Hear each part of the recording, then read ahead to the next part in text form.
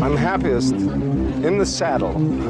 A fellow sportsman. I am an FBI agent. Great Scott!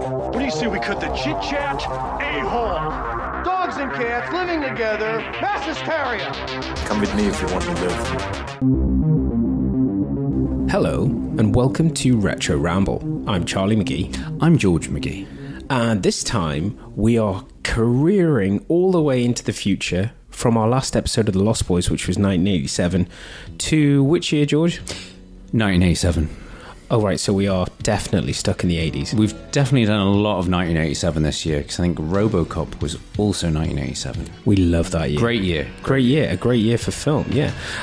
Well, it's Lethal Weapon. It's Christmas. I was going to say, what time of year is it, though, Charlie? It's Christmas. It's the time of giving. Holidays are coming. Holidays are coming. It's time of miracles, Theo. Sorry, wrong film. Wrong film. So, yeah, what better film? We did a Richard Donner production in our last episode, The Lost Boys. Thank you for all the feedback and shares. That was obviously a popular one for Halloween. And with it being end of November, Black Friday, you can all go into shops and kill each other. But before then, to get you in the Christmas spirit, we've gone back to a Richard Donner directorial, which is Lethal Weapon, the first film. Not Loaded Weapon 1. No. And not Lethal Weapon 2, 3, or 4. Or even Lethal Weapon, the series. Yeah, so we will be spending some time talking about first memories, why this was a big film for us and for everybody. And then George will explain why it was successful, because we'll talk about production. I know. I know why it was successful. And why we are not getting too old for this shit. Mm-hmm. We'll talk about the amazing casting of Danny Glover and Mel Gibson. We'll go to all the usual places that we do, going through the film. Then we will do some coulda, woulda, shoulda, some suspicious spin-offs. But if you're not sure what to expect, here's George with a quick word with some general housekeeping. Yes, so we are movie lovers. We are not film professionals. So whilst we aim for accuracy, there may be the odd bit of trivia that we miss or sometimes may get wrong. But it comes from a good place. So yeah, this is all about Charlie and I going back and looking at the movies that we grew up with and the movies that we love. Do we still love them? Do they still hold up? We're going to be going into... Why do we love them? Why do we love them? We're going to be going into these films in great detail, so there will be spoilers from the very off. Because these are adult films dealing with mature themes, there is going to be some potentially fruity language, so be potential if you have anyone that could be easily offended. And is there anything else? Oh, there will be probably some bad impressions as well. Yeah, we're just not sure who we will inhibit as we go through this. True, I think we might surprise each other. So it's 1987. Obviously, you were maybe watching The Lost Boys in terms of music. It was U2, With or Without You, or George Michael, I Want Your Sex. I don't know which aisle you fell into, George. Probably more of a U2 guy, yeah? No, it's all about the George Michael. All about George Michael. But many other big films from this year. Obviously, Beverly Hills Cop 2, Predator, which we've covered before. Mm-hmm. And obviously saying the Lost Boys. But it's Christmas. It's Lethal Weapon, and here it is. Here's what George and I think revisiting it today.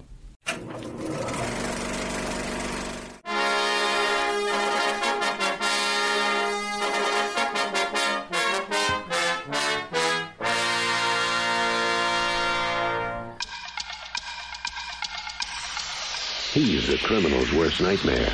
A cop who enjoys the danger. No guns, no jiu-jitsu, just bring him down. Do you really want to jump? Well, then that's fine with me. Come on. Wait, what do you mean? Wait a minute. What the... He was ready to retire. Now, he's gonna wish he had. Gun! Raj, meet your new partner. New partner? Too old for this. If these guys can just stand each other. What you got in there? Boy and Smith? A lot of old-timers carry those. The bad guys don't stand a chance. Don't kill anybody. Don't kill anybody. I'm too old for this. Are you as good as you say you are? Nobody can touch me. Suppose we better register you as a lethal weapon. You ever met anybody You didn't kill? Well, I haven't killed you yet. So, George, 1987, March. Yep. How did we get the film that is Lethal Weapon? Well, we have touched on this a little bit. Obviously, there is that sort of 6 degrees of Kevin Bacon, or whatever you want to call it. There's a few names that have come up across various different Retro Ramble episodes. One of them is Joel Silver, who is a big Hollywood producer that's produced this. He's produced a lot of our favourite 80s and 90s, and even now he's still producing movies. I'm repeating myself, but he is the man behind obviously Lethal Weapon, Die Hard, Predator, The Matrix movies, Commando, amongst others, Last Boy Scout. So yeah, he's a big Hollywood producer. And we've also talked about Shane Black a little bit, because Shane Black was one of the actors in Predator. We definitely talked about it. Hawkins was the first person to get picked off, the geeky guy with glasses with the comic books. But he is primarily known as a writer-director, and this was his first script sale, I should say, technically. So this is what made Shane Black Shane Black. Yes. This is what put him on the map and put him on the road to becoming, for a time, the highest paid script writer in Hollywood. And even in this situation, so he's 23 years old and trying to become an actor when he wrote the first draft of Lethal Weapon, and he wrote that in apparently around 6 weeks. He said the first draft he did was terrible. Like, looking back, he said it was very different, much darker, had a different plot. It was much more over the top. It had, I think, the ending accumulated in the Hollywood sign on fire, and it was raining cocaine or heroin. George, this isn't Demolition Man. There was lots of... Does it sound like Demolition? Maybe that's where Joel Silver did Demolition Man. There you go. That's where he got the idea. Yeah. He basically wanted to see the Hollywood sign on fire. On fire. At some point in and it's raining coke, but just in his office. I didn't say that. So yeah, it was a bit different. But so he went back and did a few redrafts, but he was paid. So considering this was his first bought script, so he had done another script, which I'll touch on later. But his first script, he was paid $250,000, so yeah, $250,000 up front, and then another $150,000 after the movie was produced. So this is in 1987. And he's 23 years old. He's unheard of. And this is his second script. That's incredible. It's interesting because obviously there's quite a few changes to his script from that initial idea. But yeah, this is pretty much, as you say, what made Shane Black. And Shane Black would, just to give you a bit of background, he would go on to, I think he did some uncredited work behind the scenes on Predator. So he was hired by Joel Silver, became basically a mentor figure to him, and basically said, I'm going to look after you, kid. I'm going to look after you. And so I remember us covering this in the Predator episode. Didn't he do some rewrites? Yes, uncredited rewrites. So basically, Joel Silver basically hired him as an uncredited script Just doctor. Sounds to me like they had a few brewskis after shooting, while Arnie and the other guys were pumping iron and running 40k. They were probably getting on it, and he's like, I think that the character could do this. It's like, you've got it. Yeah. Okay, do these rewrites. And at the time, because Joel Silver saw he had something, he was like, right, I'll give you the part in this film, just to keep him in work, to keep him on a salary, keep writing. But yeah, he would go on to do, he's done loads of stuff. So Long Kiss Goodnight, Last Boy Scout. He did drafts on Lethal Weapon 2. I think that he only did the drafts on the first two. And obviously Shane Black in his own right has become a writer and director, so he does his own stuff now. So he did the very brilliant Kiss Kiss Bang Bang, which arguably got Robert Downey Jr. the role of Iron Man, because that kind of put Robert Downey Jr. back on the map. And speaking of Iron Man, he did Iron Man 3. He did Iron Man 3, and he also did the very brilliant and probably not very seen The Nice Guys, which I think we both agree is one of the best comedies to come out in the last few years. Yeah, and he also did the last Predator film, but the less said about that, the better. I still haven't seen that yet. George won't let me. Kent. George won't let me see it. So where were we? Yes. So in Black's original script, it spent a lot more time on the grim Vietnam backstories.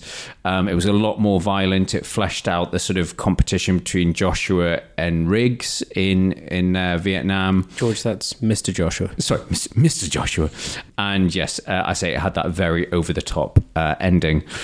So in terms of directors that came on board, so you had this hot script, came to the attention of Joel Silver.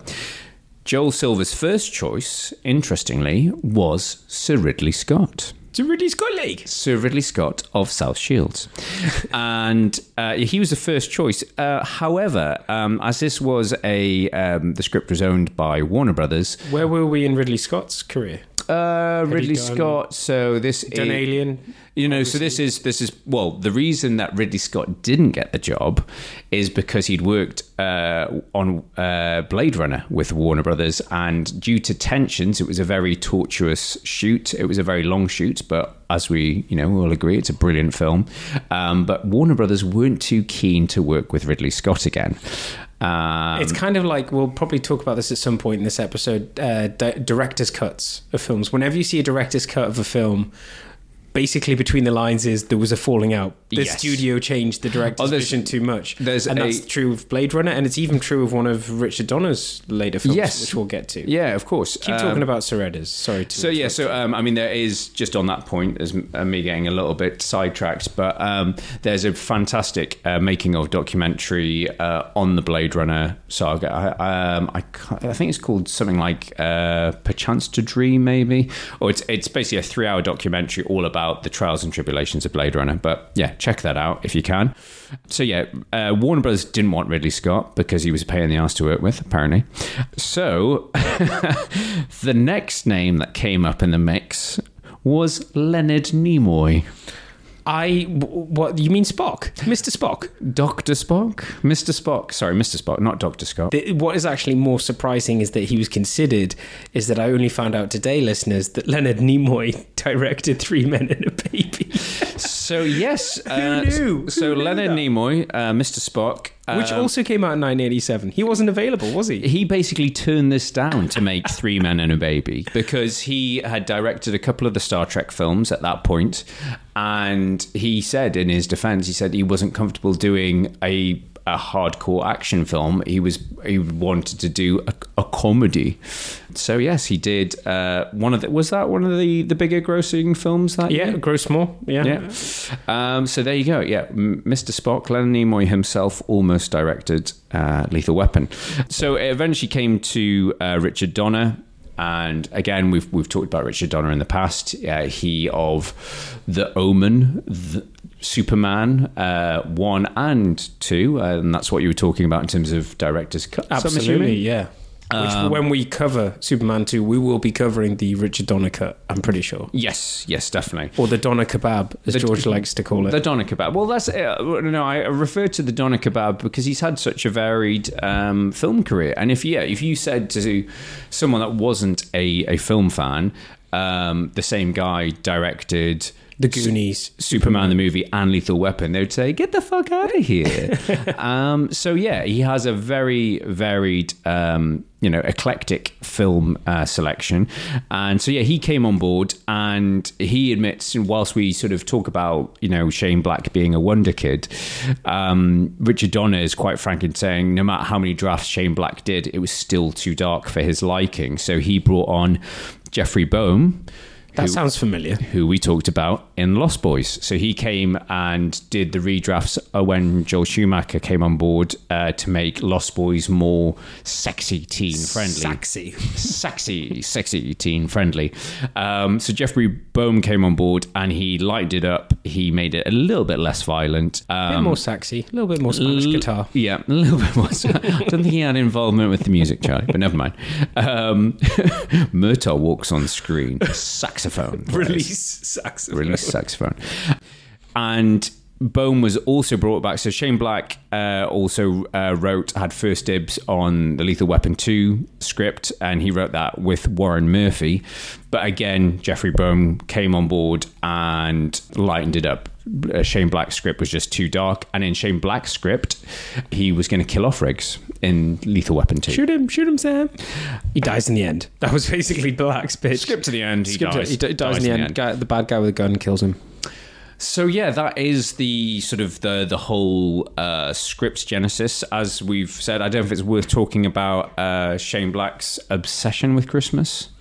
I was going to say that because I think I read some interview or something, or maybe you told me about him saying it's a great time to set movies, and I was like, Iron Man 3, it was another film. It came out, March, April time, set at Christmas. Yeah. I haven't got a problem with it being set at Christmas. I've got a problem with a Christmas film coming out in the middle of the year. Yes, it's very and weird. Also California, where you can't tell it's Christmas. It's not postcard Christmas. It's not snow. Yeah. Yeah, it's weird to... It's like when they play like a Friends or a Simpsons episode. When we watch Neighbours when we were younger. You know the Australian soap? When's it ever... It's Christmas. It's like, how are we supposed to tell? Never snows in Australia, mate. Yeah, exactly. So yeah, he definitely has a... Shane Black is one of his sort of calling cards. I don't know if you would call it that. But yeah, he essentially says, Christmas, it is a time it brings people together. It's a time where people are reflective and it's fun. It's so yes, Lethal Weapon set at Christmas. Did he have anything to do with Die Hard? No, he did not have. Joel Silver. Joel Silver did. I think is Last Boy Scout set at Christmas. Yep. Long Kiss Goodnight obviously is. Iron Man 3, as you've touched on, and Kiss Kiss Bang Bang. Well, there you go. There you go.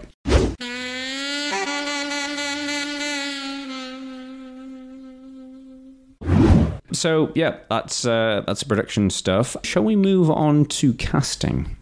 I think this is going to be interesting. So yeah, let's do casting, and then we'll do because we're going to talk about casting, but obviously, calm down, dear listeners. I'm not going to go into coulda, woulda, shoulda. There are some good coulda, woulda, shoulda, but we'll leave that till the end. But again, some more crossover. So the casting director for this was Marion Doherty, who we've talked about last episode, did Lost Boys, but she also did Spotting Talent. Also did casting for Batman. So I think she must be in the employ of Warner Brothers. And she was the first person that suggested teaming up Mel Gibson with Danny Glover. So whilst there was several people considered for both roles, I think Mel Gibson was really hot then. And what, you mean in Property or Attraction? Both ways, dangerously hot. And that's even before his hairstyle was created. Yeah.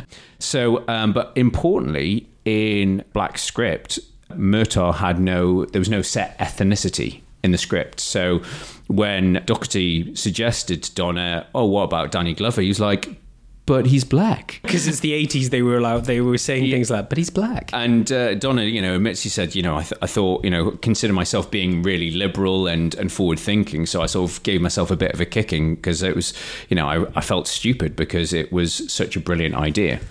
Exactly. Why not? So they got those two guys together. They did a script read through, and Donna said it was just seeing them do the script together. It was just magic. They found a relationship. They had that chemistry. They had the emotion. They had the laughs where you just didn't think it was possible.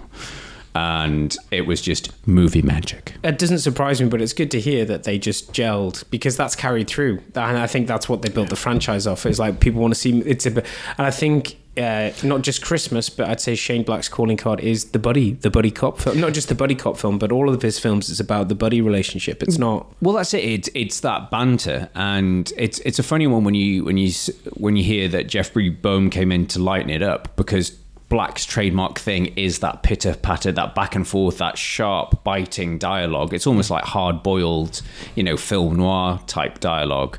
And there are some key lines in this throughout, and that's what he's kind of made his thing. It's his dialogue. It's almost Tarantino-esque in a way, before Tarantino. Because I think you and I both love both The Nice Guys and Kiss Kiss Bang Bang for that. The back and forth in that, both between Val Kilmer and RDJ, and then with who's it? It's Gosling and Russell Crowe. On a complete tangent, sorry, because we've said his name, Ryan Gosling. I've worked out who he is. He is a reincarnation of Gene Wilder. Oh, really? Interesting. I think he could redo a lot of Gene Wilder's films. That's for another podcast. Okay, we'll cut it out. But yeah, you could argue. I mean, it's not really much of an argument, but Black revitalized that 80s buddy cop comedy came from Lethal Weapon. I mean, it's been sort of attempted several times since. So were those two tropes going on in the 80s, wasn't it? It was the one-man army and the buddy cops. And those are the two things. And I think when you think of buddy cops, Lethal Weapon is the first thing that comes to mind in terms of that mismatched odd couple thing. Yeah. And as you say, it's their relationship. It's Riggs and Murtaugh's relationships that is key, that makes this film step out of its genre tropes and create something, creates a franchise. Yeah, absolutely.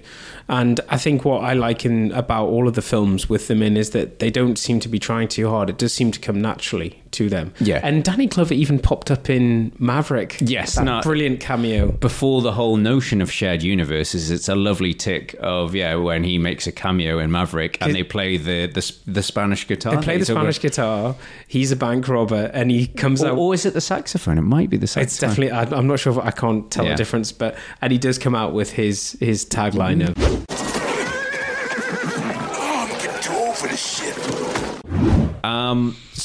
Interestingly, both stars were playing older than their actual age. So Gibson was 30, but his role is supposed to be around 38. Murtaugh, as we know, is celebrating his 50th birthday. I thought he looked... I was like, he looks... I think that was... Well, Danny Glover's always looked old. He's a bit like Gene Hackman. He hasn't aged terribly, but he's always looked old in my eyes. Yeah, I think that's because obviously when you discovered him, but I think... But, he was 40 when he did this. Well, I don't know if you relate to it, but I was definitely thinking that, watching this, thinking, wow, obviously with us both being parents now, it's just thinking we were looking at the Bang Bang catch the bad guys now, but this thing, we'll get to it later, but this thing about his kids being threatened and then looking at him going, so how old is he meant to be? He's meant to be 50. I was like, he looks good. He looks good. He looks really good. He wasn't 50. And obviously for every hero you need a good villain, and as you say, Mr. Joshua. Good afternoon, Mr. Mendez. Yeah, how you doing? Would you pat him down, Mr. Larch? Oh, hey, man, we went through this act already. Go through it again. Who are you? That's hardly important, but if it matters, you may call me Mr. Joshua. Let's go. Release Gary Busey. Release Crazy Busey. So we've talked about Busey on Point Break, but at this time he was in a bit of a career funk, and he claims this is the role that sort of picked his career up. And he said he never played a bad guy before this, and he'd been out of shape, so he lost loads of weight and even dyed his hair like that, electric blonde. So Gary Busey's been in other films other than Point Break in this. Under Siege. Of course. How can one forget? No, but I think he did it. It was a big surfing film. Was it Big Wednesday? He did in the 70s, and he did the Buddy Holly story. Of course. But yeah, I think this was the role that made him rent a bad guy.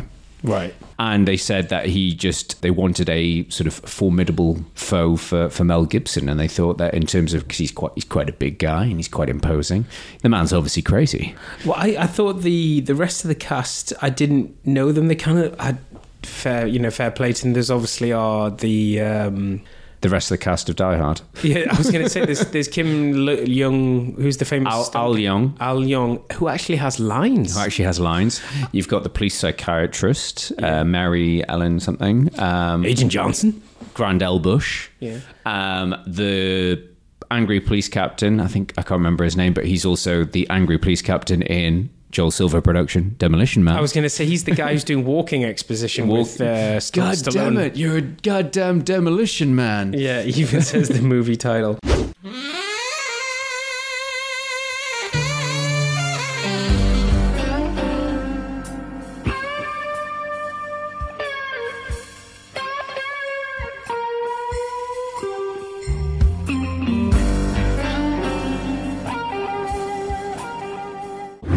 Do you want to talk about first memories? Ganon. So, yeah, I mean, this was just VHS for us, wasn't it? Through and through. It was like probably missed the start, and I think that goes. I think we go from first memories, and we'll probably some really bad dubbing from ITV, some bad editing. Definitely some like editing, bonehead, which is like why I can't remember the start of this film, which we'll get to in a moment, and that was probably from the VHS recording. But I think the one thing that we'll try and get out of the way now is that when I watch this film now, because one of George and I's favourite comedies, which is up there with Top Secret and Airplane, but probably not as well loved. Probably not as well loved as Top Secret or Airplane 1 and 2, is a film called Loaded Weapon 1, featuring Emilio Estevez and Samuel L. Jackson, Whoopi Goldberg, William Shatner. So it's Tim Curry. Tim Curry. If you like comedies that parody certain films, then it's I think it's one of the lesser seen spoof films. Obviously everyone's seen, you know, Airplane, Naked Gun, Hot Shots, but this is probably lesser seen, but it's a lot of fun, and especially if you enjoy the Lethal Weapon series. Obviously it's one of its main targets, but it's a piss take of a lot of the Hollywood action films around the time. Tim Curry doing an impression of Arnie at some point in it, but I think you've got William Shatner just being insane brilliantly. Samuel L. Jackson, Basic Instinct as well. Basic Instinct. You got Samuel L. Jackson and Emilio Estevez are very, very good in it. But I think one of the reasons I bring it up is, one, I can't stop thinking about it when I watch Lethal Weapon now. And second of all, I think the reason we enjoyed Loaded Weapon 1 so much was because of how much love we had for the Lethal Weapon franchise. Yeah. I think it allowed us to go back and revisit, and to be fair to Loaded Weapon, they do get some of the parodies spot on. Yeah. Like the whole shoot him, I'm not crazy, I'll shoot you. Yeah. I'm trying to think. There's the whole there's the gag from Lethal Weapon 2 where it's not the main character, but he's trying to escape out the straitjacket, and he's like, come on Foley, give it up. How long has he been doing it for? 2 weeks. Yeah, he's trying to get out of the straitjacket. But there's also the, come on Riggs, come back and see how a functional family lives. Don't go back to your, you know. So it's very much on the nose, but it's that's what I think of when I start watching this film. But I don't know if you ever have any first memories, but I can't remember the suicide at the beginning, and I blame some TV recording scheduling. Yeah. No, you and I were chatting about this earlier, and again, I don't know if it's a bit like the Rambo First Blood Part 2 thing. There's sort of the memories of Lethal Weapon and Lethal Weapon 2 kind of merged together for me, but I remember we definitely watched the second one a lot more, and I don't know if that's because it's more action, more jokes. It was more new, it was more recent. I think that's what it comes down to. Is obviously there's the same argument for like you talk about the original's always the best, like we talked about Rambo recently, and we've said it obviously with The Matrix, Indiana Jones. There are some originals which are clearly the best, but there are others where, for me, I think it's probably about the age and about how recent it was, but I always have a lot more love for the second one than I do the first. I get the feeling that the first leaves you wanting to see more of this franchise, more of this partnership, and I feel like the second one gives you everything that you want to see. And then, I say, we're not really going to spend too much time on sequels, but then, we've talked about... Oh, no, that deserves its own episode. But it also, the franchise tips over. It leans more on the comedy as the series goes on. And I remember you and I going to see the fourth one with Jet Li. It's where Jet Li kicks his slippers at people. Which I've done before. It's quite a good defense mechanism. It gives you a few seconds before you've got to go to a harder weapon. But it's not a terrible film if we look at other sort of franchises with belated, fourth installments, Indiana Jones, that sort of thing. It's not terrible, but it's can't remember much of it apart from him having a laser dot on his gun. Yeah, no, you've got, obviously they introduced Chris Rock. You've got Joe Pesci really ramping up the annoying Joe Pesci-ness. And it's just too much. They are dialing up. There's too many characters. There's too many characters. There's too Rene much. Russo's in it again. Yeah, well, that's it. And I think... Continue that storyline. Again, the third one, we had a lot of fun. I remember growing up enjoying that as a family, which is quite odd, watching it, because... Yeah, I remember... our sister Sophia had a big crush on Mel Gibson. I think Mum did as well. I mean, he was kind of dreamy back then, And I think the thing that annoyed me most about the fourth one was Mel Gibson getting rid of the mullet. I think if you put all of the movie posters like next to each other and you just do a progression over the years, you'll see the mullet just sort of shrinking, and then it's just removed. There's like not even a mini early 90s type mullet. You know, like we're not sure, is that a mullet or is it shoulder hair? Yeah, it just took me out of the whole equation. Yeah, just couldn't connect with him. Just didn't find it realistic anymore. It wasn't enough wish fulfillment.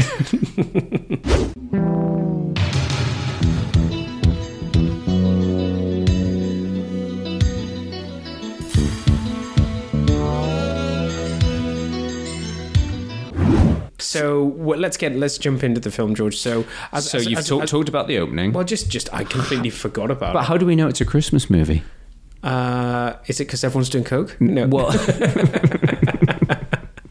there's snow. I was gonna say it opens with Jingle Bell Rock, but you know, whatever. You know, that is kind of hitting it hard. But no, I was asking myself, did they cut this scene massively because there's a bit too much nipple? It's typical 80s tropes. You've got boobs, completely, you know, unnecessary boobs. Yeah, boobs, coke. Yeah, Christmas music. I'm sure I've heard those sleigh bells somewhere before. Oh, is that those sinister sleigh bells? It's Michael Kamen on the score, the same man that did Die Hard. I've made a note of that, saying it's very Roadhouse. Die Hard. Okay. License to Kill. I thought you were going to say License to Drive. Possibly License to Drive. But yeah, it's quite a... It's obviously a dramatic opening. You don't know where you're going with this film. It's not. It takes a while before you realise what type of film it's going to be. And that whole suicide. It's not dreamy, dream sequency. But it's quite a slow reveal of why it's happened, isn't it? It doesn't. Well, you don't know. It looks like it's made to look. It's, as I say, the film unfolds before your eyes. It's that. At the beginning, it's positioned and it's shot to look like a suicide, and it's later on you're told in the narrative that it wasn't, but you're seeing it through the eyes of the camera, and it's the same with deceiving you. Yes, it's stringing you along. But that's what I mean. I think what's interesting in a lot of action films, or this would be called, I guess, an action thriller. Yeah, it does keep you guessing for at least throughout. And obviously, we've watched this film many, many times. We know where it's going. We know what's going to happen. But the first time, you'd be like, there's a lot of stakes. Yeah. Like, where's it going? What's happening? So then we get to, we're introduced to our characters. I can't remember, who do we get first? Do we get Murtaugh with his family? Yeah, we get the whole sort of... Well, Murtaugh's called to the case. No, but Murtaugh's, he's celebrating his birthday. He's in the bath. Yeah. I love my family, you know. Family, so much to lose. Family banter, looking a bit old, get rid of the beard. Yeah. And then in contrast, we've got Riggs, you know, burnt out loser in his trailer. Completely cray-cray, just not cray-cray. Cray-cray in the buff as well. Obligatory butt in the moonlight. Unnecessary, obligatory butt in the moonlight walk. Yeah, so he is completely crazy, just not crazy enough to shoot himself. But we haven't got to that yet. Oh, sorry. We haven't got to that yet. So, but what I've noticed is that Riggs and Murtaugh have their own musical jingles. Sort of like Star Wars. Sort of like Star Wars, but I mean, we've obviously... They've got their own theme music. We've touched on it in our last episode, our love, or mainly my love, of saxophone. More sax. But there's a lot of sax in this, and it seems to be Murtaugh's theme, is it? Yeah, no, because he's got the sax. It's sort of like yin and yang, salt and pepper. So he's got the saxophone, and Riggs has got the Spanish guitar. Which was performed by none other than Eric Clapton. I thought you were going to say Sting. But yeah, no. I mean, I'd love to tell you that the saxophone was by our man, Tim Capello, who Let's just say it was. Sexy Sax on Lost Boys, but it wasn't. How do you know it wasn't? I've looked it up. It was a guy called David Sanborn. But yes, the guitar, the Lethal Weapon, you know, sort of guitar part was, performed by none other than Eric Clapton. I remember seeing that in the credit. That's actually mentioned in the opening credits. Yes, it is. But then we get to, again, I think sometimes Riggs has several introduction scenes. So we've got the sort of loner, but we've got the Christmas tree scene, which is a good scene. Undercover Cop. Which is reminiscent of Beverly Hills Cop as well. Yes, the opening of that. Similar to that, because Beverly Hills Cop 2 came out the same year as this. Right. And was the highest grossing film of this year. So yeah, you've got, you know, I've got a question though. Is Mel Gibson's character supposed to be crazy in this? I'm not entirely sure. I'm not sure. Is it referred to? Drinking game for this film is the word crazy. Shoot me, do it, shoot him. He's a man with nothing to lose. He's a loose cannon. He's, everything. So there's one of the guys, one of the drug dealers in that scene, there's a guy wearing the black and red check shirt, the guy that's holding Mel Gibson hostage. Familiar? He is Blackie Dammit, real name John Kiedis, father of Anthony Kiedis of the Red Hot Chili Peppers. So yeah, there's some random trivia for you there. But that's all I've got for that scene. But yeah, I think it's... It is, but Beverly Hills Cop starts with him taking down some truck of stolen goods. Yes, it does, but it doesn't have him, shoot me, go on, do it. Shows how much of a maverick renegade Riggs really is. There's a lot of exposition about how cray-cray he is. It's like... There's too much exposition. Actually, well, if you think, like, how many times is it discussed? He talks about it. He talks about it to the criminals at the start. Yeah. Then we have the captain and the psychologist talking about how he's crazy. Yeah. Then we have Murtaugh telling him that he's crazy. Then you have Riggs saying... I'm actually crazy. I'm not crazy. And then, you really are crazy. And then at the end he says, I'm not actually crazy. I just want people to think I'm crazy. So it is like it's his character arc. Yes. But you do have that. We've talked about the attempted suicide scene. And I think that is, Mel Gibson gets a lot of shit. Like more so... Say whatever you want, sugar tits. Yeah, more so because of his recent behaviour in the past sort of 10, 20 years. But he was, and it showed that why he was a man in demand. He's a brilliant actor. And that's got presence. And that scene shows it. That attempted suicide scene is phenomenal acting where he's got the gun against his head. It's great tension. It's great music.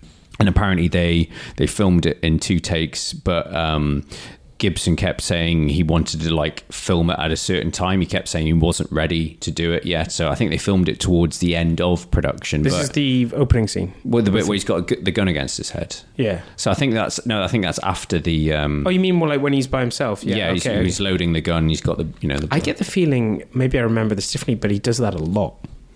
Isn't that part of his character thing? He's like, I keep saying I'm going to do it, but he doesn't do it. Because he's got a bullet that he's... I don't know what the technical term is. It escapes me at the moment. But where they cut it, and so it's to a hollow point. Yeah, so it'll blow the back of his head out. So he'll do a proper job. But so he's been deliberating it for some time. Yeah, and it's interesting because it kind of, I think this film, in contrast to when we're talking about First Blood, was obviously about the traumas and the horror of Vietnam and how America dealt with it. I think apart from this suicide scene, it kind of glamorizes the whole film glamorizes Vietnam. It's more that if you've been in Nam, then you're a hard ass. You've got special forces, you've got special weapons training, and people owe you stuff. You save people's lives and stuff like that. And that's what makes you a goddamn hero. And that's why you're a policeman, because I just hate crime. So we do get the scene where Riggs and Murtaugh meet, and there's that brilliant line from Murtaugh's colleague where 80s men cry and share their feelings and shit. Yeah. Last night I cried just by myself. Okay. And yes, as we've said, you've got some Die Hard alumni there. So we've got Grandel Bush, the very brilliantly named Grandel Bush, who obviously would go on to play one of the Agent Johnsons in Die Hard, and Mary Ellen Trainor, who is the police psychologist. The man is suicidal. Yeah, the man is suicidal. He shouldn't be put on the pay. He shouldn't be in a job. But yeah, some brilliant exposition from her, and there's even some more glorious exposition in the car park with Danny Glover going, I pulled your file. I just love it when they do that in films. Nam, martial arts, jiu-jitsu. It's not the only time that it's said in this film. What, pulling a file? No, because Mr. Joshua says it again, I pulled his file. But where are all these files? Where are they pulling these files from? But it's also it's in so many films from this era of mid to early 90s, and it's either I pulled his file or I pulled his jacket. Yeah. That's another slang. And there's some lovely gun comparing in the car park scene. What do you got? Got yourself a coat. And it was such an 80s thing. It's sort of like, yeah, what you got there? Oh, Beretta. Yeah. Oh, yeah. You got yourself a reliable 6-shooter. Guns. And he says the title, doesn't he? I suppose we should register some kind of a lethal weapon. Yeah. Buzzword. Not crazy. Lethal weapon. And the captain is sitting in the background going, I remember when I used to announce the movie title.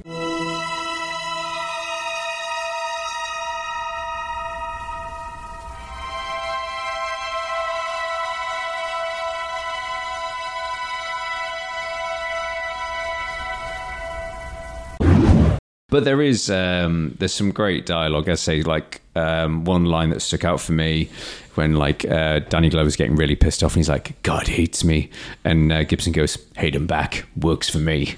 Yeah, and he's blowing smoke out like a giant. It's like Riggs is just dying inside. But we've obviously introduced the heroes. We need to introduce Mr. Joshua, the villains. You want to see tough? I'll show you tough. How tough is Mr. Joshua? Well, he's wearing a fake arm, that's for one thing. or the flame is just behind his arm. It's some really funny camera and work. some very intense staring at the camera. Yeah. I mean...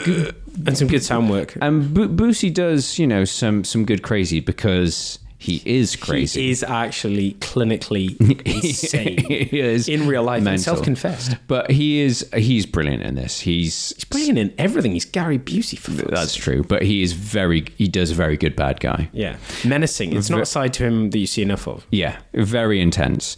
And so we are... there's also a nice bit of self-promotion. We have when Riggs and Murtaugh are getting a hot dog on the cinema in the background. The Lost Boys, this year's hit. Oh, I did not. Did I notice that?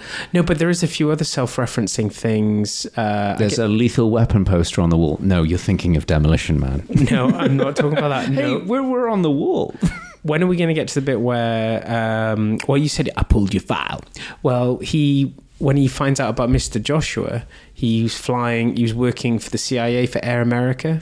Yes, which I'm guessing was a Joel Silver production featuring Mel Gibson, because he made the film. But that hadn't happened yet.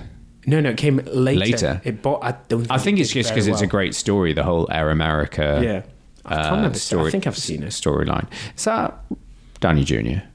No, is that his partner? Maybe. We're not doing Air America. Calm the fuck down. Okay. So pull the Air America file. All roads lead to Nam.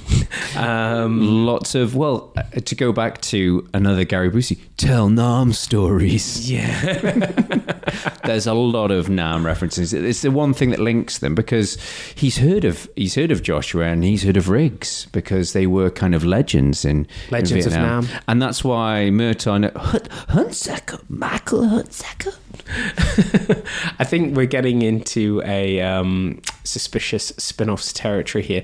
Are we skip past the jumper scene? No, we've just got up to it.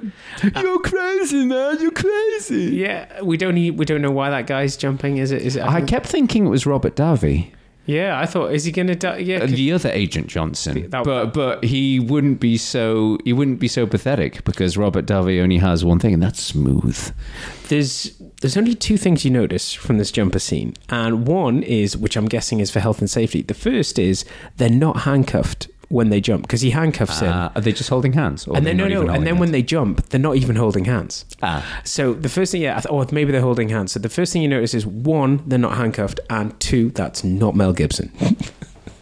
Once again, were you watching it in HD? Yeah, maybe for health and safety. They weren't allowed to be handcuffed. But the thing I was thinking, no mullets were put at risk. Is like, we've seen this so many times, but imagine watching that for the first time, because the whole reveal with them jumping and landing on the inflatable thing is a complete surprise. Yeah, you don't know it's there. But you've seen it so many times, like, oh yeah, now they're going to do the jump. And I think there's a lot about this film. I was saying before, there's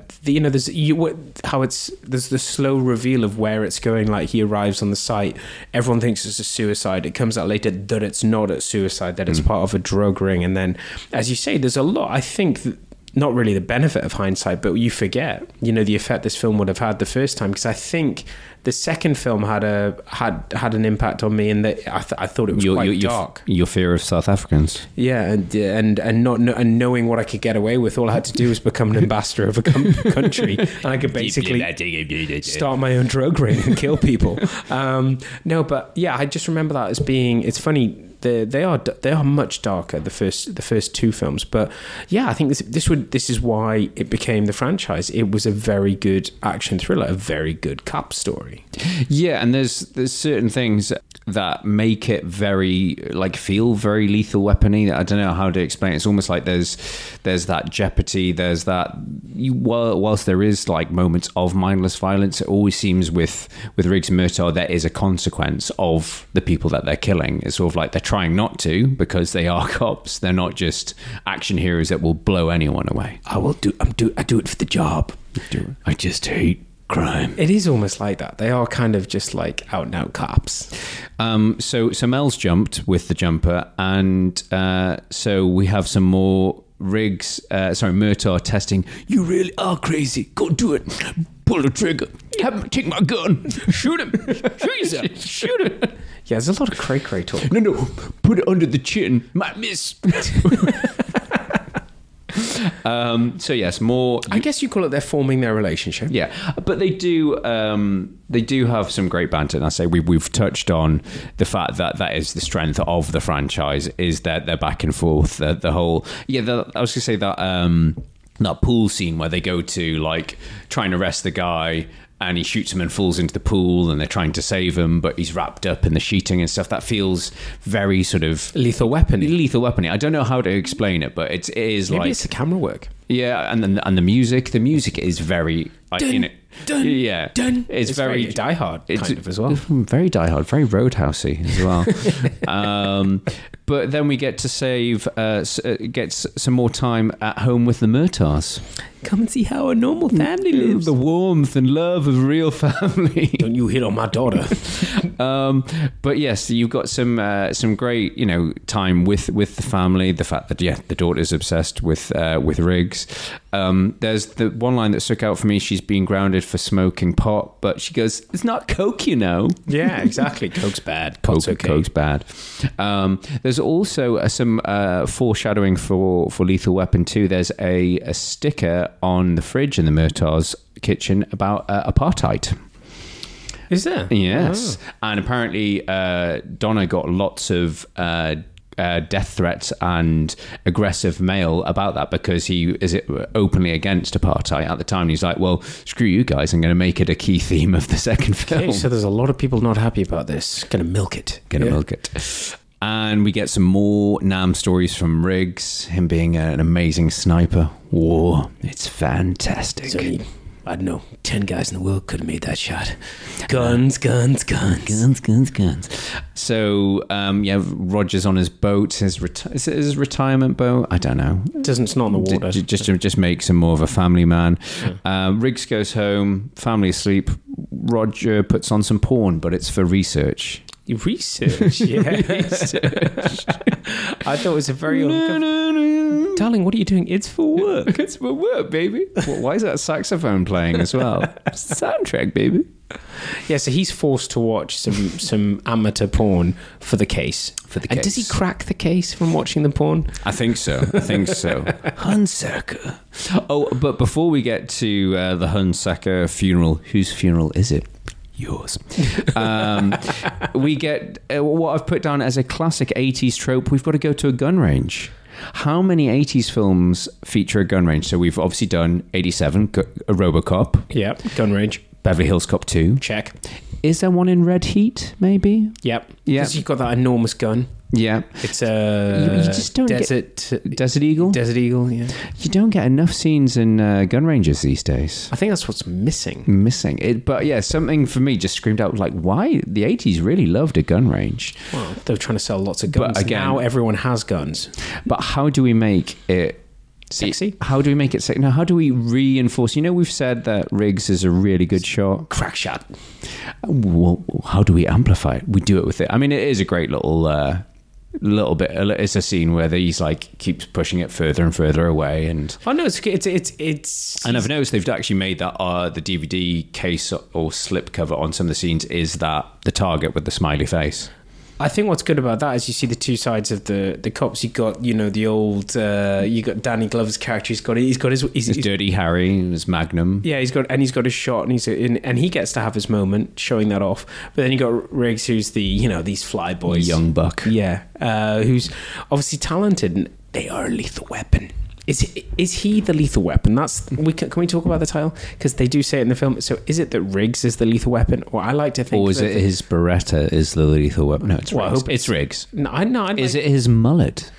I'll get to that. I'd like to think romantically that it's the pair of them together are a lethal weapon. But then they didn't call the sequel Lethal Weapons, so missed out a trick there. Yeah, or lethal weaponing. Or lethally weaponed. No, that doesn't work. No. Anyway, so we get some more brilliant exposition. So we're at the Hunsaker funeral. So that the girl that committed suicide, I'm doing air quotes. I'm not doing air quotes, but it's her funeral. Laura. And they've decided that's perfect time to grill Michael Hunsaker about his involvement with this whole drug operation, Shadow Company. Yeah, it's very strange. Yeah, because they are. It's a very strange scene because it's a beachside funeral. I think it's a funeral, but he's sort of come inside. I'll tell you the whole thing. What has the funeral happened, or? I think maybe I'd like to think everyone's waiting. They're waiting on it. Hang on, I've just got to make my confession. And then I've got to get shot by a guy in a helicopter. Where does that helicopter come from? Because is Riggs outside, or is it? Riggs is smoking outside. Smoking is bad. You'll get killed by an assassin in a helicopter. But it's just like, Mr. Joshua pops up. Hello. And just as he's made sure that he's told them everything. Yeah. And Mr. Joshua knows he's told them everything. So it's on the coast of, and I'm sure it features. I just feel like I've seen this it's coastline. Iconic. I think it is an iconic place because it's popped up in. I think it's like used as a retreat at the very end of Mad Men. Like where he goes to that retreat, and it's also featured in Dead to Me, which is more recently on Netflix, which I very much enjoyed that. Someone else recommended that to me. Oh no, it's brilliant. I highly recommend that. Very, very interesting, and that starts with what I guess is a dealing with lost loved ones, and that shot, and it looks like the same place. Yeah. So I guess we're reaching kind of a big deal. It's probably a really famous cemetery in California that we're just not aware of. So Shadow Company is the NAM outfit that not suspicious. We're just going to call it Shadow Company. Shadow Company, and it starts sort of shipping guns, and then it becomes contraband and drugs. I think all roads lead to NAM. NAM and drugs, because it's the 80s. Yeah. But interestingly, Shadow Company, the name is the title of Shane Black's first script, which is an action zombie horror movie about a group of dead US special forces. Always special forces. It's a buddy film. It's a zombie buddy film. It sounds a bit like Universal Soldier. So it's about a special forces soldiers who died during Vietnam. Years later, their bodies are brought back, and they come back as unstoppable zombies. Does sound a lot like Universal Soldier. But at one point, apparently, it was almost made into a film by John Carpenter, starring Kurt Russell. Yes, that would have been more moments. But it never got made, sadly. So yes, that's a bit of sort of inline trivia there. That was the first script that got him noticed, and then got him the writing gig for Lethal Weapon.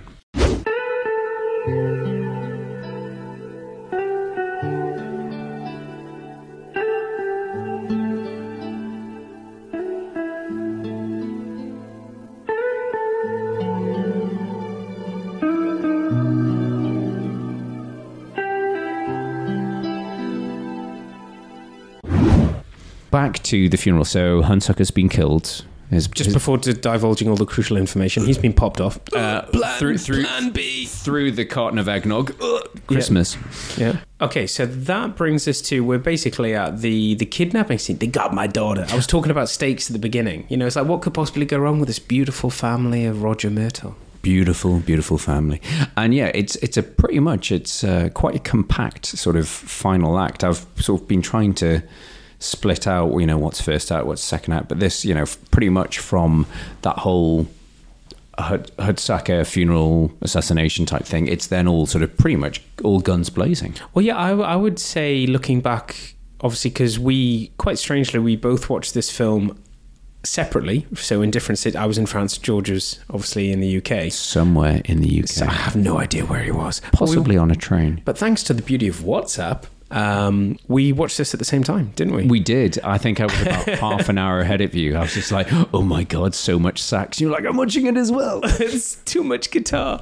Yeah, and I think I felt that watching it then, just recently, it was much more about their relationship. As I said before, it unfolds. You don't know what's going on with these two characters. It's like everyone, George was saying to me that the back of the DVD case for Lethal Weapon looks like it's been, what was it? Written by a committee. It's really something else. It's puntastic. And it's like mad. He's not a Mad Max. He's a crazy cop or something. Yeah, it's like edge of your seat roller coaster ride.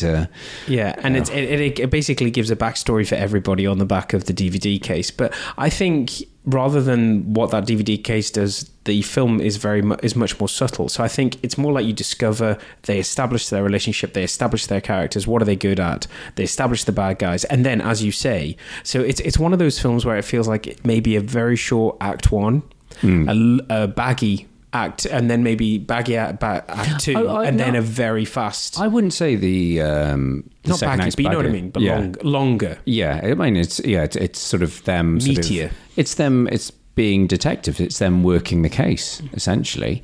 But it is a very lean film. I mean, I think it is. Even though it's a 2-hour job, isn't it? It's always just shy of. Yeah, it's an hour 50. But yeah, as I say, this final bit, you've got obviously his daughter's been kidnapped. You've got the bit where they think they've killed Riggs, and in classic 80s trope, back in the time when we thought a bulletproof vest could stop anything, he shot at close range with a shotgun. Yeah, but it's like, it's fine, I've got my bulletproof vest on. There's no shrapnel goes in his face. No, absolutely not. And they shoot him in the chest. What if he aimed for the head? Yeah, what if he did aim for the head? Sorry, I can't keep going back to that Dumb and Dumber quote. What if he shot you in the face? That was a chance we were willing to take. Sorry. But you've got, I love, again, it's that sort of, that what I'm calling Donna magic of the desert, the face off in the desert. You've got that cinematography of, the sweeping aerial shots. You've got the ramped up Michael Kamen score. Just going nuts. He doesn't know it's not a time for saxophone. He's obviously got two paths, like, no, not my sax tapes. No. I've just got some guitar. I've got some extreme guitar. I've got evil jingle bells. No. It's definitely not Die Hard, but it's close. And some brilliant editing as well. I love that scene. Even now, going back, I can remember it being the highlight back then, and I was looking forward to watching it this time. I didn't know why, but I just think it's done very realistically. It's done, you've got him not wanting to take risk, but he's like, well, we can't deal with it because what are they going to do? Yeah. They're cops. They know what happens to a kidnappee. They know that this is not going to. There's no way that he's going to get his daughter back unless they take action. But it's very high stakes because it's just like, oh yeah, we've got an ace up our sleeves because they think Riggs is dead, but there's loads of goons there, and I'm pretty sure I saw one of the goons, long-haired goons from Die Hard. I don't know if it's Marco or Tony, but it's one of them. Carl, or maybe Fritz. I don't know. But yeah, that quickly goes into, obviously they're outnumbered, outgunned. Yeah, but Riggs takes out quite a few guys, but he doesn't take out Mr. Joshua. Yeah, it's not even a sniper rifle. Sorry, Charlie with his gun test. I play a lot of gun games. Games. It's a semi-automatic rifle, just with it's got a sniper sight on it, but you know why? Because Riggs is good. Yeah, Riggs is good. Is that good? I think it's called an FAL rifle for all you gun nuts out there. Okay. Then we've got the torture scene where we get our favourite henchman from Die Hard, Al Young, and also in Big Trouble in Little China, amongst other films. Yeah. Gets a line, as we said earlier. Gets a line. Mel says, "Who's the chin?" Mel showing his true colours. He would later reveal in real life. Slightly racist. That's not slander. That he was pulled up for being very racist. But the one thing in those scenes that really sort of shined was, we've talked about how brilliant Mel Gibson is as an actor, and he's a brilliant racist as well. We'll cut that out. But how good an actor Danny Glover is in those scenes where he's like begging for his life, he's begging for his daughter's life. That really hits hard. Yeah. Where he's basically it's like spit and dribble, like leave that daughter alone. Yeah, and it's it's really heartfelt, and it's you can see why he's a brilliant actor. And I speaking of which, the other week I revisited after a few years. I watched Predator 2, and I wanted to talk about that when we were talking about him, because I think I was going to wait until we do it in Coulda Woulda Shoulda, because I can't see anybody else playing this role. And yeah, he's very thespian. He's got, but I can't. He's obviously Colour Purple. He's known for this. But interestingly, I just don't feel like he's done. But then there's Predator 2. I just don't feel like he's done enough, but he has done a lot. Yeah, and he's now doing more sort of, I think, comedy films. So I see he's cropped up in the Jumanji sequel, and he obviously was in. I did not know that. He's in the Royal Tenenbaums. Yes, and he's a really lovely character in that. But yeah, very. So maybe he has done enough. No, but he's just not... very. I'd still say he's underrated. Yeah. I mean, obviously, this is probably his biggest role. Maybe he's just not gready. No, he's just happy. Maybe he's become Roger Murtaugh. He's got a family. So yeah, we've got the end. We've got. We think he's got. So the Riggs escapes. Yeah, and as a result, and kills everyone in that club. That's when he goes a bit gun happy. What do you mean, War of the Mullets? Have you not noticed that everyone in that? Well, it's a rock club, isn't it? It's a rock club, but the way I like to think of it is because obviously Mel's got his shirt open, he's just running around with an MP5 machine gun, and that's because he's a loose cannon, Charlie. I don't know if anyone's tried to tell you, but the man's crazy. Yeah, he's what a suicidal nut job. But the one thing you notice about that scene is that you've got it is I call it War of the Mullets, because everyone he kills has a much shittier mullet than Mel, and it's like only one mullet can survive. Just go back and watch it. They've also, it's an unfair fight when you look at the mullets. So yeah, you've got Mel running very fast, and that's one of my sort of lasting sort of visual memories of bare feet. Yeah, Mel running down the street, sprinting with the gun, shirt open, as you say. Yeah, and sexy, sweaty Mel. And then you've got Murtaugh versus General McAllister doing his neck thing with the aiming that we still do to this day. Yeah, just when I'm about to take a shot of something, normally tequila. And then the General's card tips over, and I just love that. No, my precious drugs and grenades. Why did I leave them together? Why did I put them together near the flammable? Oh no, boom. So what have you got? Anything to hide in the car? No, just drugs and grenades, officer. Just opium, grenades, cocaine. So yeah, Mr. Joshua brings the fight to home turf, and there's a great line. You want to shut up the title? And it's, I don't know, just this, obviously we're talking about the scene at Roger Murtaugh's house where they've caught Mr. Joshua. He's been handcuffed. They can take him away. But something that is just, I don't know. It's so 80s. Is it 80s? Is it dramatic license? It's just, this would never happen. It's like, oh yeah, they're going to go for it. I mean, this one's on me. I've authorized it. I think let them fight. To be fair, I think this, I don't know about you, but this sort of rings true about, I think, what happens in a lot of, you hear about this happening in army scenarios where they let soldiers fight it out. Soldiers who've got a beef, they are allowed to have they stand off, they have a fight, and then people step in. But he also says, 80s. But he also says, this guy's just killed two of us. This guy's killed two of the cops, and you can almost imagine, cops are a bit they like protect that. their own. Yeah, absolutely. And if they don't protect their own, then he's killed a cop. It's a cop. But yeah, and it's like, I think the Glover does all of the narrative that's required. It says, this is officially Martin Riggs' arrest. He's like, I got this. Nobody's like basically saying this is just a long drawn out arrest process. They're just having a tete-a-tete, a one-to-one, hand-to-hand combat in the rain with the siren, the car's upside down, it looks amazing, and the helicopter illuminating the fight. It looks amazing. So yeah, apparently they I think they filmed this over 4 nights, and is a mix. Several water sprinklers were harmed in this making. And apparently there was a mix of 3 different martial arts styles. There was jiu-jitsu, capoeira, and a fighting style I'd never heard of before called Jailhouse Rock, which is a prison You're style. making this up. I am not making this up. This is Prison rules. Prison rules fighting, essentially. Right. I think it's like dirty fighting. Is that like no hooking and no biting? No hooking, no gouging. No gouging.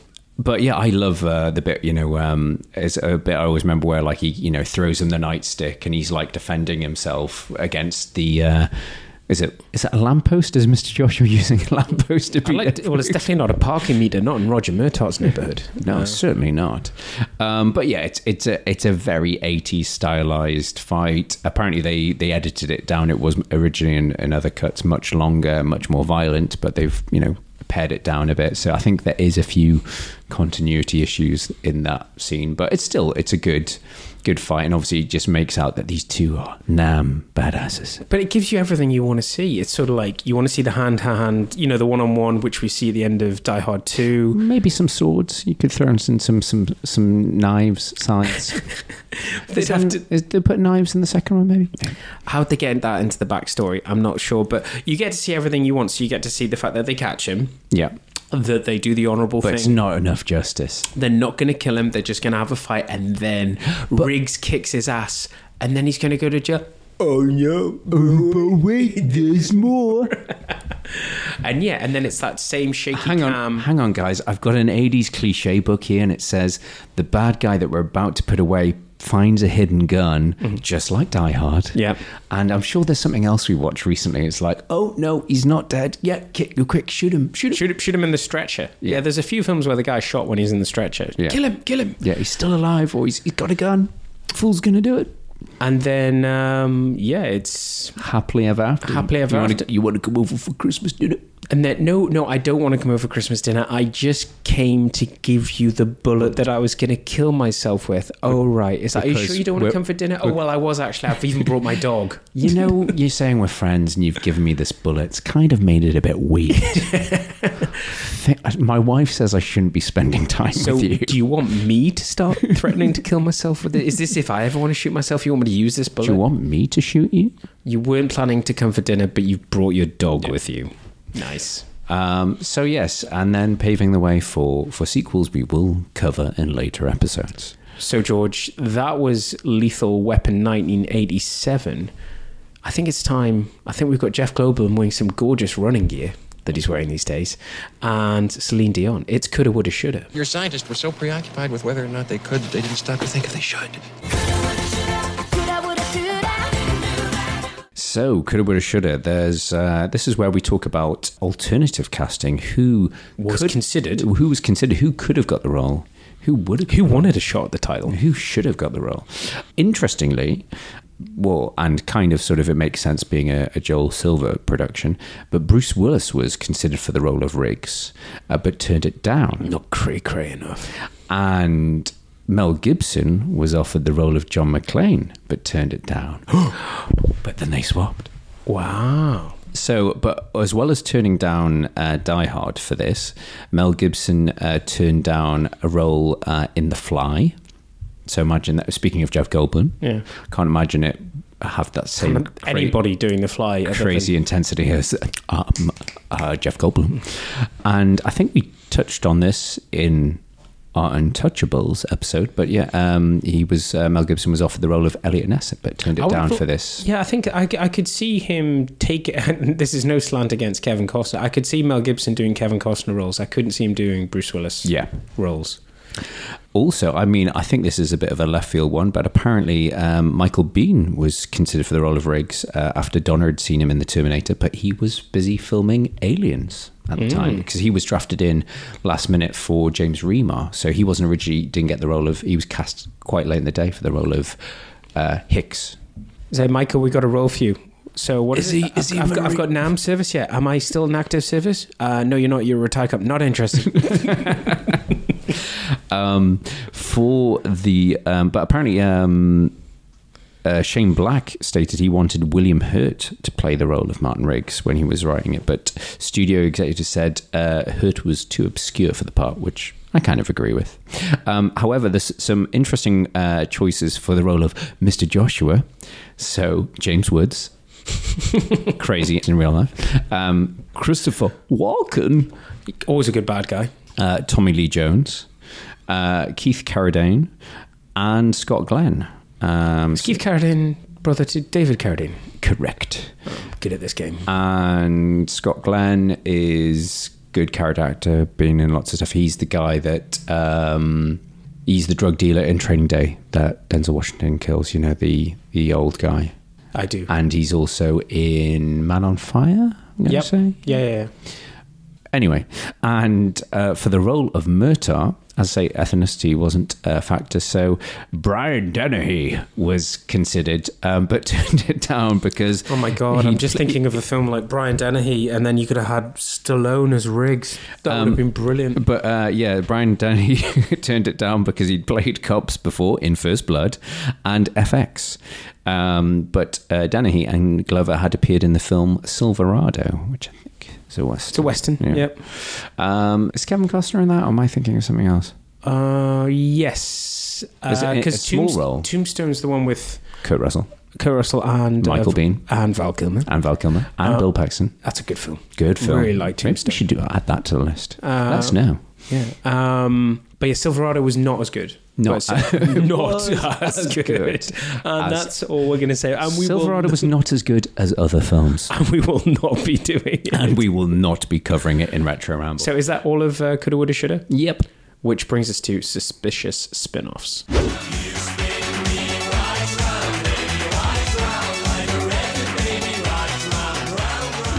So, the obvious one is... Prequel, Nam stories. Yeah, I want to see them both in Shadow Company. Or just a different type. I think, because we talked about this, I'm not sure how much we talked about in this live, but George and I have been talking about the darker version of this film that Shane Black wanted to make. And a lot of that featured a lot of flashbacks to Nam. And that could have been because this is, I think we should obviously... When we're recording this, there has since been, I'm not sure, very successul series of Lethal Weapon. They had a few seasons. I haven't watched any of it. I haven't watched any of it. Because obviously we're so loyal to the original. But no, apparently, I think it had like 3 or 4 seasons. But if you were going to reboot the films and do it in a very different genre, that could be interesting where you introduce the characters through flashbacks of them actually in active service in Nam. That would be a spin-off that I would watch. In terms of, obviously, it's always difficult to talk about spin-offs when we're talking about a franchise of 4 films. Well, that's it.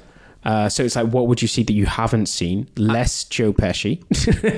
Leo Getz.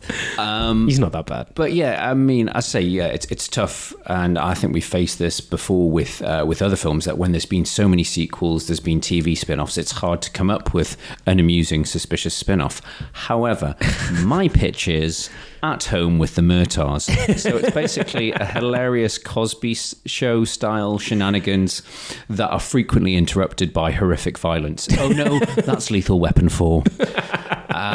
So yeah, that was it. So it's like, that was my fun take, but it's very hard, I think, to go stray too far from the formula. And also, we can't really talk about a funny spin-off of this film because it already exists and it's Loaded Weapon 1, and we've mentioned it. Go, if you haven't seen it, check it out. Yeah, Emilio Estevez and Samuel L. Come Jackson. round, we've got it on DVD. We'll come round, you can come watch it with us because we watch it whenever we're drunk, which is occasionally. Quite often. So that was Suspicious spin-offs. So that was Lethal Weapon 987. Next time, do we have any idea what we're going to be back? It's going to be Christmas. It's going to be the end of the year. Well, no, this is our Christmas episode. Well, this is to get you in the mood. This is December. Yes, so this is so quick shout out. I know a few people have told me recently they are going to be listening to this on their instead of Chris Rea, they will be putting this on the driving home for Christmas. So Ali Ewan said he'd be listening to this on the drive back, and I think Sam Smith said he would listen to our last Christmas episode, which was Die Hard. Speaking of which, we should plug our next up and coming live show. Yes, because we, obviously, dear listeners, you'll remember we covered Die Hard last Christmas on the podcast. Well, we are actually doing another live show. A hosted event. Yeah, a hosted screening. It's probably more accurate. Yeah, so legally accurate. So this is once again back in the northeast of England. We are scheduled to be doing some shows in London and further afield, but right now it's so that's going to be the time of miracles. We will be doing a shortened version of the show before a screening of Die Hard. Yeah, so that's on Tuesday, 3rd of December at Bobbick's, which is in Newcastle at the Punch Bowl in Jesmond. And plenty more information about the availability and the times. Oh, we'll be plugging the shit out of it on Facebook all the channels. And all the channels. But yeah, tickets are free.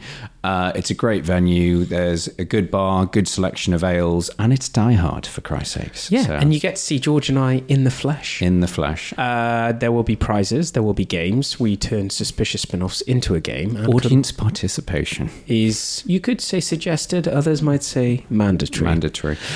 So yes, we've got that coming up in the near future, because obviously this will be going out end of November, and then we have our hosted event for Die Hard. But we are going to be sticking in terms of what we're going to do sort of coming out end of December. We're sticking in the buddy cop genre, and we are fast forwarding to 95 and 2003. Bad boys, what you gonna do? For the imminent release of Bad Boys for Life, which comes out in January, yes, we are going to do a Bad Boys special. So we are getting our Michael Bay on. Michael Bayhem, not just one film, but both films. Yeah, we thought we'd cover both of them. Well, as you've heard us talk about in this episode, it's difficult to talk about Lethal Weapon without talking about the other films in the franchise. However, Bad Boys 1 and 2 standing alone as they do, it's worth covering them both. They're two actually very different, yet very similar films. And I'm looking forward to... And are indebted a lot to Lethal Weapon, as I realised when I was watching Bad Boys the other night. Oh, yeah. Big time. Some would say a Bad Boys, a Lethal Weapon of the 90s. It very much did take that mantra. So it'll be that. And we've got our review of the year. Yes, which we are already recording. We'll be recording in bits and bobs. Yeah. But that's where George and I review our... we are right back in present day. We are reviewing the films that have been out in 2019 and the blockbusters. Yeah. The ones we've seen, because we find it easier to review films that we've seen. Anything else you want to plug? You got a book coming out? What do you have for dinner? No books coming out. I do have a line of knitwear in the works, but so stay tuned. Okay. So that was Lethal Weapon. I've been Charlie McGee. I've been George McGee. Thank you for listening. We'll see you next time. Thank you. Bye-bye. Bye-bye.